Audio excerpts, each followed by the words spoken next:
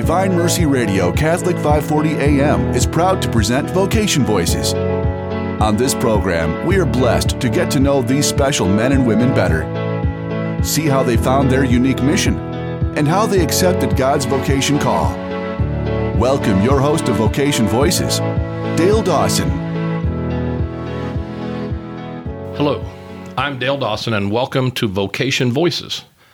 By order of our baptism, we are called to one of three different vocations, either religious life or the priesthood, marriage, or to the single life.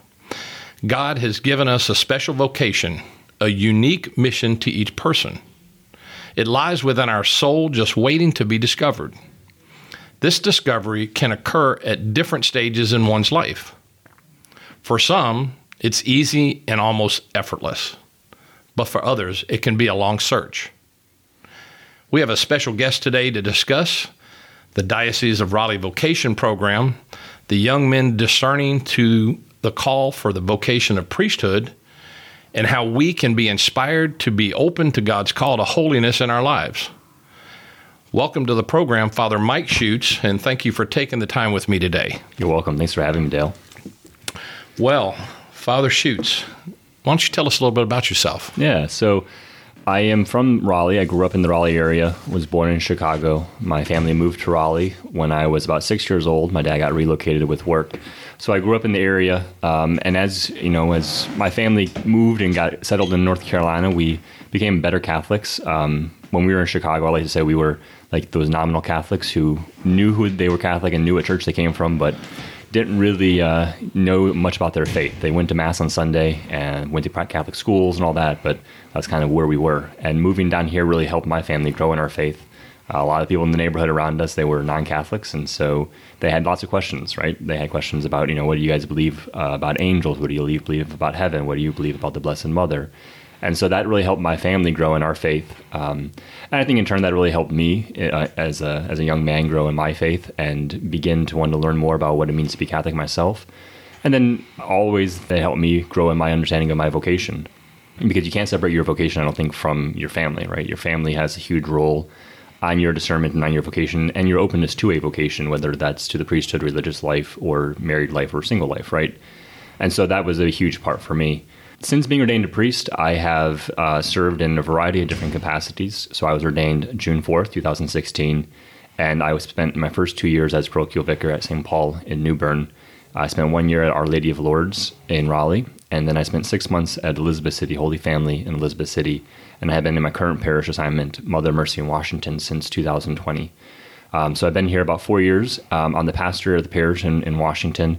I also serve in the diocese as the dean of the New Bern Deanery, and I serve in the Vocations office as the promoter of Vocations. And so those are my primary ministries in the diocese and the way that I serve the diocese and the bishop and the people of God here in this area. In my discernment of my vocation, I kind of mentioned that earlier, a little bit about that. For me, the idea of considering the priesthood was something that my parents, as they grew in their faiths, always suggested, like, just be open to the possibility that God is calling you to be a priest. You never know, right? And so when I went to high school, I went to St. Thomas More Academy in Raleigh. And I had the opportunity when I was there to see so many different people who were serious about their faith, like my age, who were serious about their faith. And that had a huge impact for me on understanding, that it is something that I could do too. Like I could really take my faith seriously and live my faith. And the more that I did that, the more I began to grow in my faith and grow in my relationship with the Lord, to the point where starting about my junior year, I was thinking, getting ready for college, like, what am I supposed to do? What do I want to do? And I had my plans. Like, I wanted to go and study architecture. I eventually wanted to come back to Raleigh, wanted to have a family. So I had some of my own plans. At the same time, I was trying to be open to what God was wanting me to do. And that was a struggle. I think that's a struggle for many of us, right? Even for people who are living a vocation. Within the vocation itself, it can be very challenging for us to be open to what God is asking us to do within that vocation itself. But I remember in January of my junior year, I tore my ACL playing basketball. And that was a huge moment for me where I realized I wasn't in control of my life and I couldn't do what I wanted to do, And I think that that's something all of us have to come to terms with at some point, that we can control lots of variables, but we can't control every variable. And so that, for me, was a moment where I look back and say, okay, that was kind of like a St. Paul moment in my vocation where God took me, he put me down, and he showed me that I wasn't in charge and wasn't in control of everything. And so there was a lot of wrestling there for me. Like, what was God doing? What did I want to do? How could I come to terms with this? What is God asking me to consider? And I remember maybe 2-3 months after the surgery, going on a retreat. And during the retreat, there was a Eucharistic procession. I remember praying about all of these things. Like, I had all these little thoughts going through my head, right, as a 17-year-old kid. As I was praying about it, I was praying a rosary, and I was expecting God to give me a very clear answer. And nothing happened during the procession. The priest came, and he stood in front of me.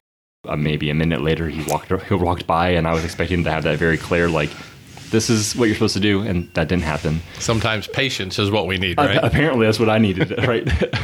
But so definitely continued praying, and I was still a little bit annoyed or maybe angry that God hadn't answered my prayer.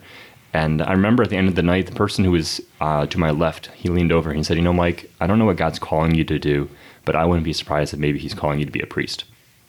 So I heard that, and I was like, well, maybe I do have to consider this more seriously than I had, and maybe that was the sign that God had given me that I wanted, right? The planting of a seed, perhaps. Or even that, right? Like, there was a whole bunch of things that could have been at play here. And so the next maybe 6 months, I definitely wrestled with all of that still. I talked with my pastor, I talked with my parents, I talked with the guy who had shared that information with me, and he shared that he had never expected to share that he was praying for me in my discernment, but he felt inspired to do that. My parents were very open. They're like, if this is what you think you should do, then you should take it seriously. So when I was a senior, I decided that the best thing I could do in my life was to go to seminary and give it a try. If I go to college seminary, you get college credits, and if it doesn't work, then you transfer out. You've got credits. You're not wasting time. If it does work, and this is what God's calling me to do, well, then I know that I'm doing the right thing and I'm dedicating my life to this. So I graduated high school and started college seminary at St. Charles in Philadelphia, St. Charles Borromeo, and spent 4 years there. Got my undergraduate, my BA in philosophy in 2012. And then I was asked to study in Rome at the North American College. And so I studied there from 2012 until 2016 when I got ordained a priest. Even though I had that kind of like very clear moment where I saw the first invitation to being a priest, that wasn't the end of my discernment. There were definitely moments where I continued to wrestle with, my personal desires and what I was thinking, and then what I felt like God was asking me to really consider and offer up for him and to live. That took many years of wrestling with and coming to terms with and praying with. But I see through all of that how God helped me. He helped me really understand more of what was going on in my life. He helped me understand more of how he works in my life, which I think is so important, because now it's easier for me to recognize the ways that he does work and the ways that he's asking me to consider his voice in my life. And so, there were moments when I was like, I wanted to leave. I had my plans to leave. I had things lined out the way I wanted it to, but I never was at peace with that. And that was always a moment where I started realizing that when I had my plans, I wasn't comfortable with it. I wasn't at peace with it. But when I was open to what God wanted, I was at peace. And so beginning to see that difference was super important for me and helped me to be more open to what God was doing and how he was working in my life. And I hope something that I've been able to continue to do as I've been ordained and serving in the diocese, that the more I'm open and generous with what God's asking me to do, the more that I can do for him greater things and build up his kingdom. But it takes time. It takes often lots of wrestling with, because it doesn't come naturally or easily for us. Well, and that's the reason for the discernment process, is to be able to have those wrestling matches and figure out what God's really calling you to do. Mm-hmm. Absolutely, yeah. And I think the discernment process, we have to accept that it's going to take probably a long time. And some of it is going to be like, I know some young men have said to me, like, I want to have certainty with this. And the reality is there's never quite certainty, right? We have maybe moral certainty, which is like, if you want to do like percentages, it's like, I'm 51% certain that I'm supposed to do something, if you want to think that way. But there's never going to be that complete certainty, right? And so you're always going to be, hoping that you're making the right choice. But if you're at peace with it and you're comfortable with that decision, well, then this is probably the right thing for you to do, right? And I think that at peace feeling is probably the most important part. I would say so. And I think it's something that we all want, right? So we're all looking for peace. I mean, turn on the TV and what do you hear? There's constantly ads for self-help or therapy to help us come to terms with things that are going on in our life so we can have peace, right? Mm-hmm. And all of those things are very helpful and very good. And I think if you need to use them, you should. But the person who's going to give us ultimate peace is our Lord, right? And that relationship with him. And so if you're in prayer and you're praying about something and you're tossing up two different ideas, let's say, right? You're tossing up what restaurant to go to, and one you're super at peace with and the other one that you're not quite at peace with, well, maybe you should go to that one, right? And kind of like in a very kind of kidding way, but I think that's how we should think about it, right? And so if you're thinking about like a vocation, like in my case, I was at peace with the idea of getting ordained and being a priest. I didn't know what the future meant. I didn't know how that would look in my life. I had no idea that in the first 4 years of my priesthood, I would have three or four assignments, you know? If I had known that, would I wanted to be a priest? I mean, you never quite know what's going to happen, right? But you talk to married couples, they themselves don't know what's going to happen in their marriage. But when you're considering a vocation, you're at peace with the idea of that vocation, right? And you're at peace with entering into it. And if you're not at peace with the other vocation, well, then that's, I think, God's voice in your life saying this isn't for you. All of this is a growing process. There's no doubt about it. So, well, thank you for choosing and following that path to become a priest. We're blessed to have you as a priest. So let's talk a little bit about the Vocations program. Why don't you explain the Vocation program as it is today? Yeah, so the way the Bishop Luis has asked us to have our Vocations office run is he has us as in part of his office, as the office of the bishop in the diocese. And then he has two directors within the Office of Vocations, one who's in charge of seminary formation and one in charge of promoting vocations to the priesthood.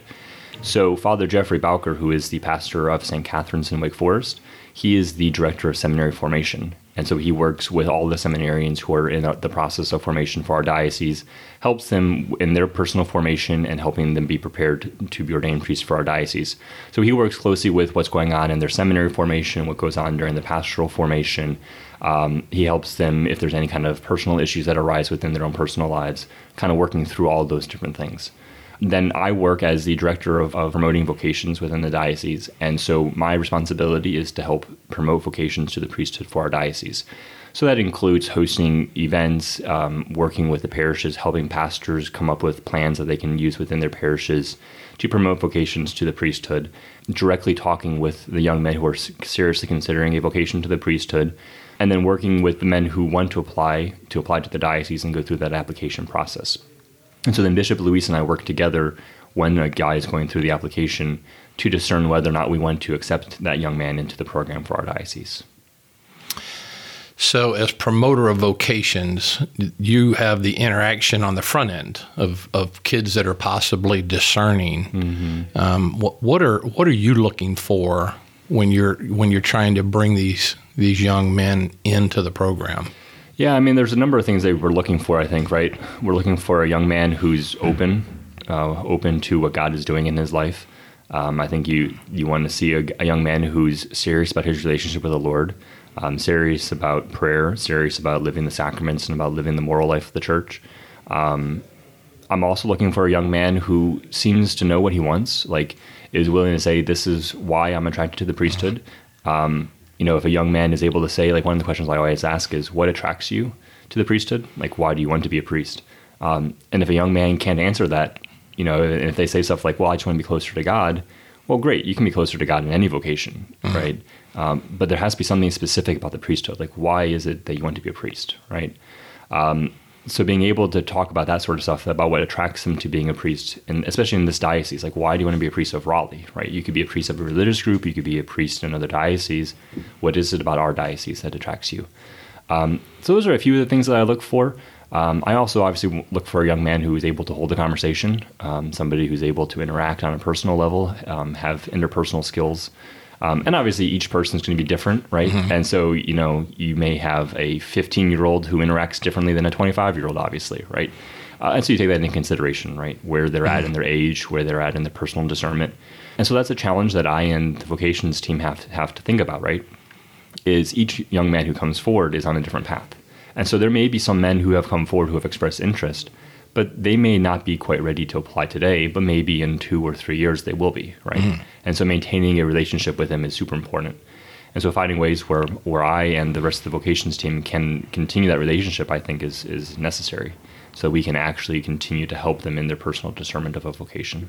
Can you give us an idea of some of the events you hold for young men that are even have the inclination to kind of be open to it, for them to be able to come and see other young men? What are some of the events that you are holding? Yeah, so I think there's 2 ways we can look at this. I think the first is kind of generally speaking how I think we should go about promoting vocations, and then the actual events that we're having. So when I think about like promoting vocations, there are like 3 things as like a priority that I think are important.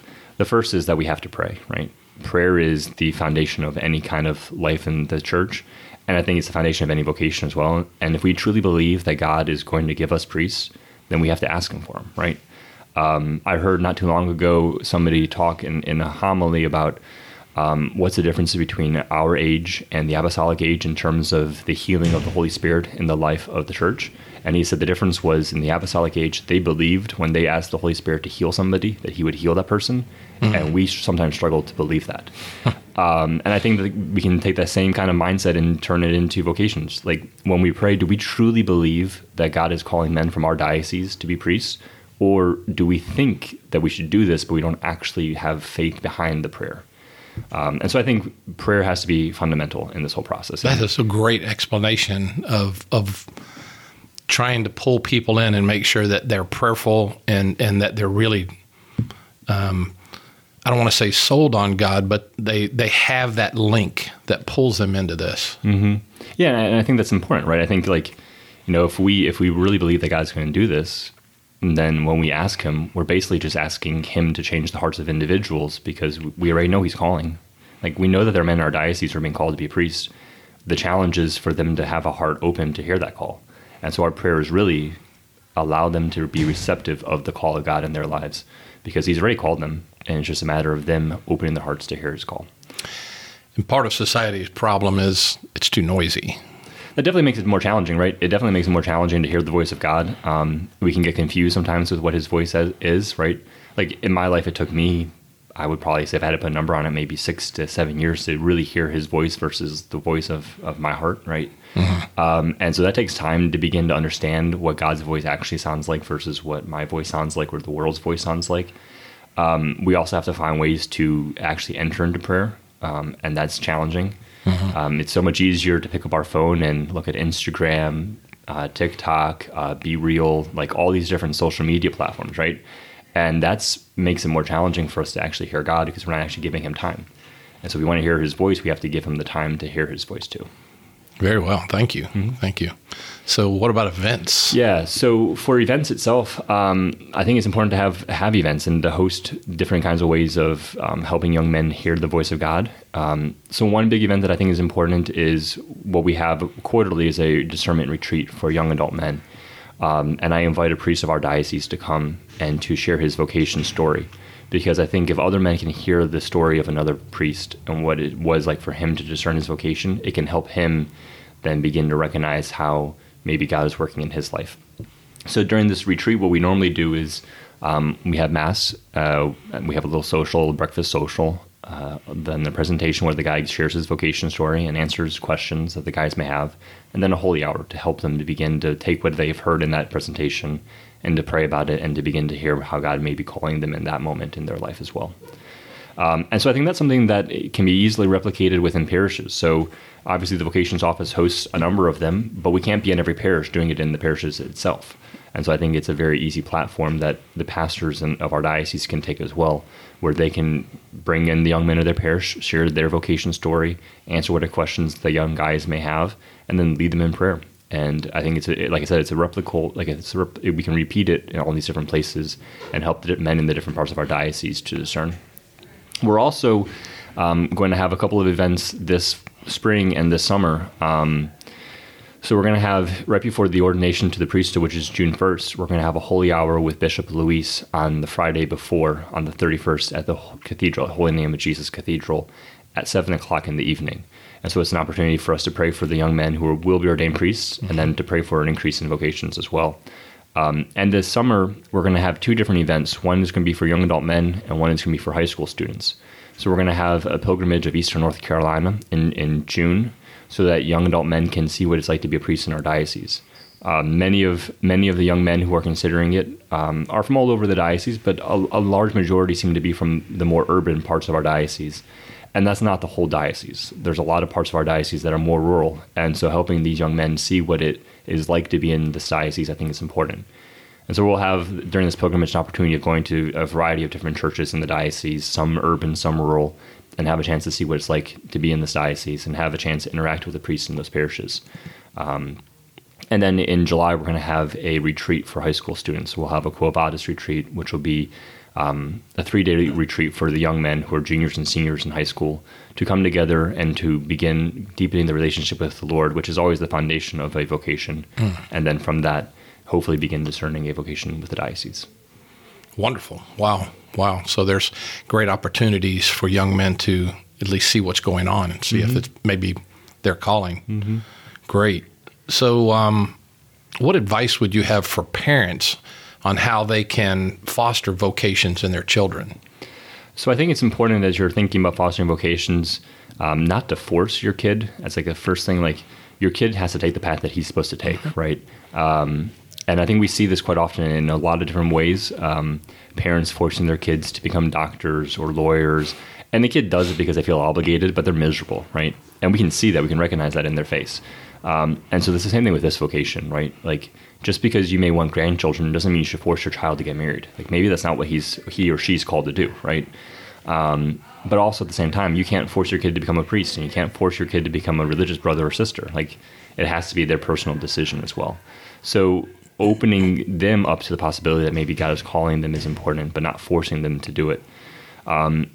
I also think it's important to share with them the stories of priests. So if you know priests, invite priests over to have meals with your family, invite them over to share their life with the family. And that can open the eyes of your kids to recognize that there's a possibility that you could be happy living this life, and that it could be a life that I could live.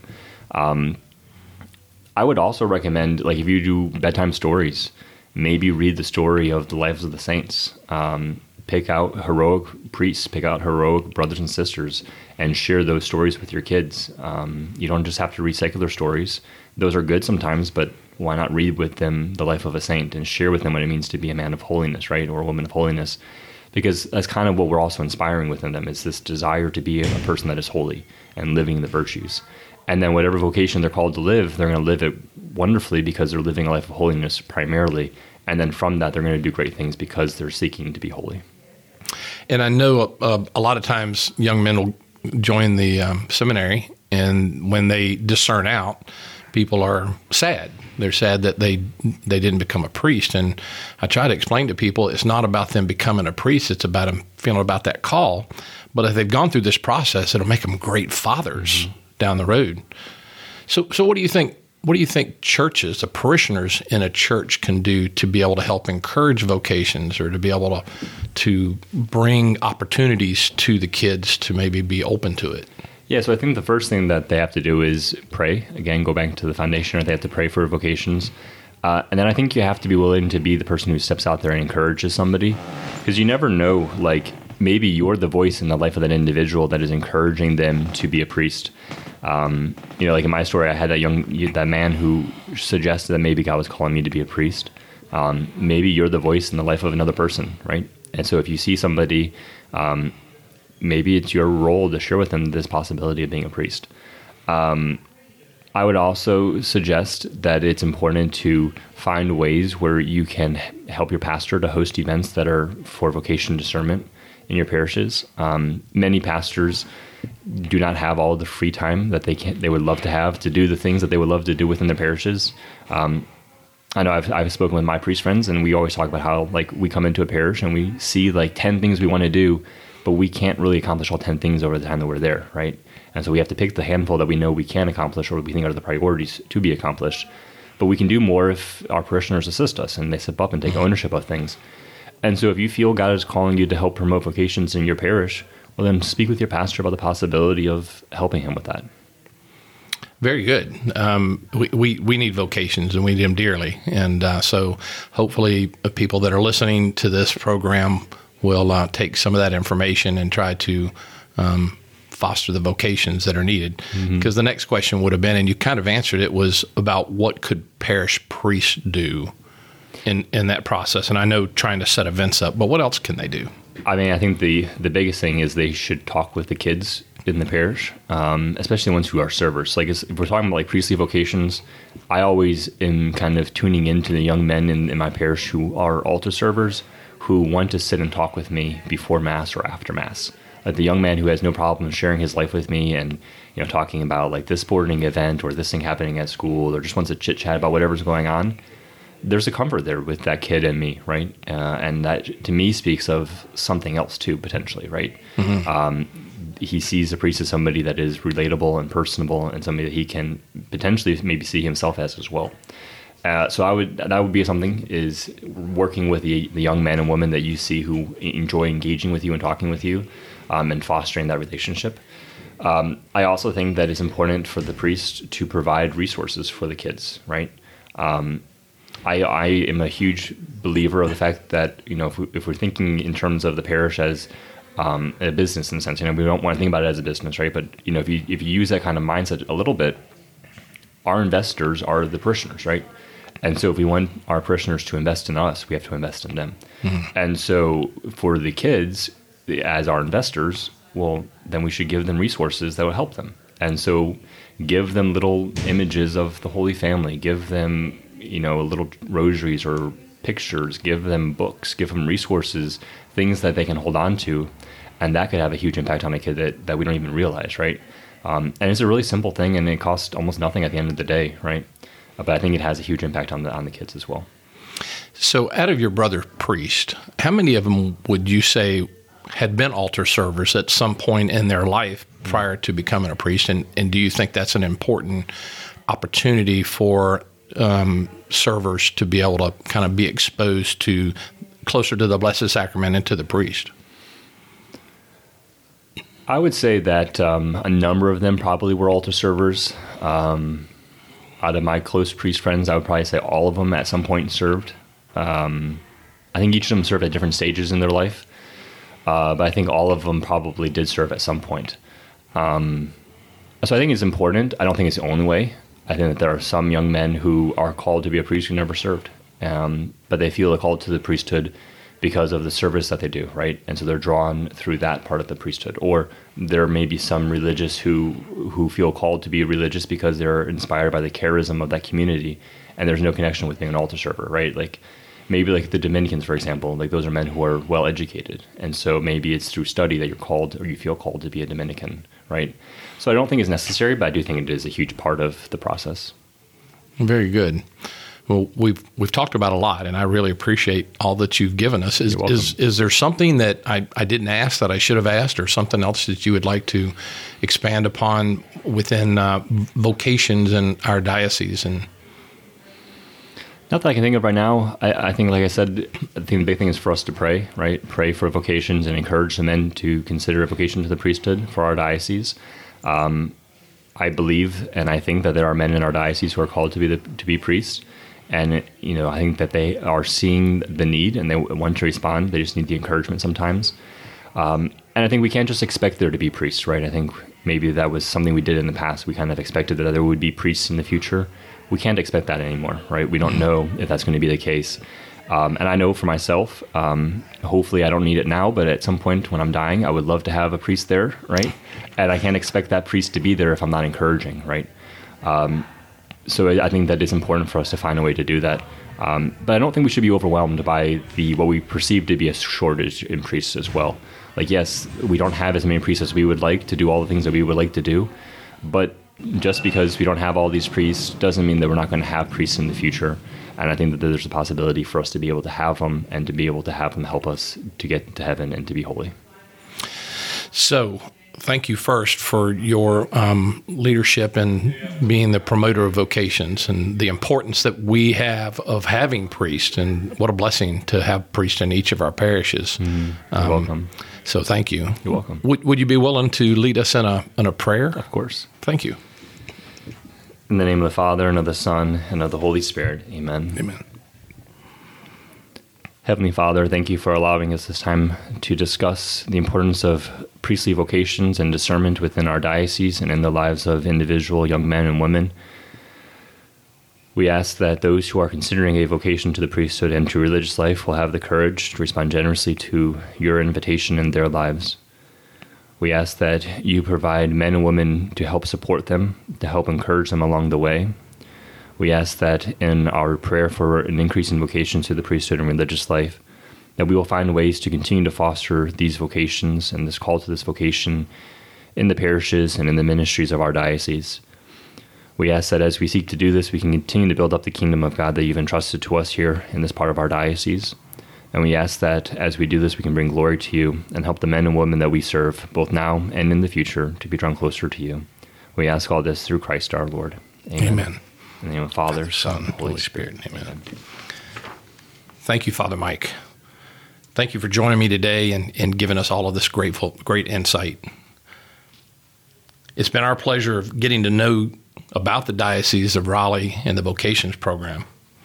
I also want to thank the Vocation Voices production team.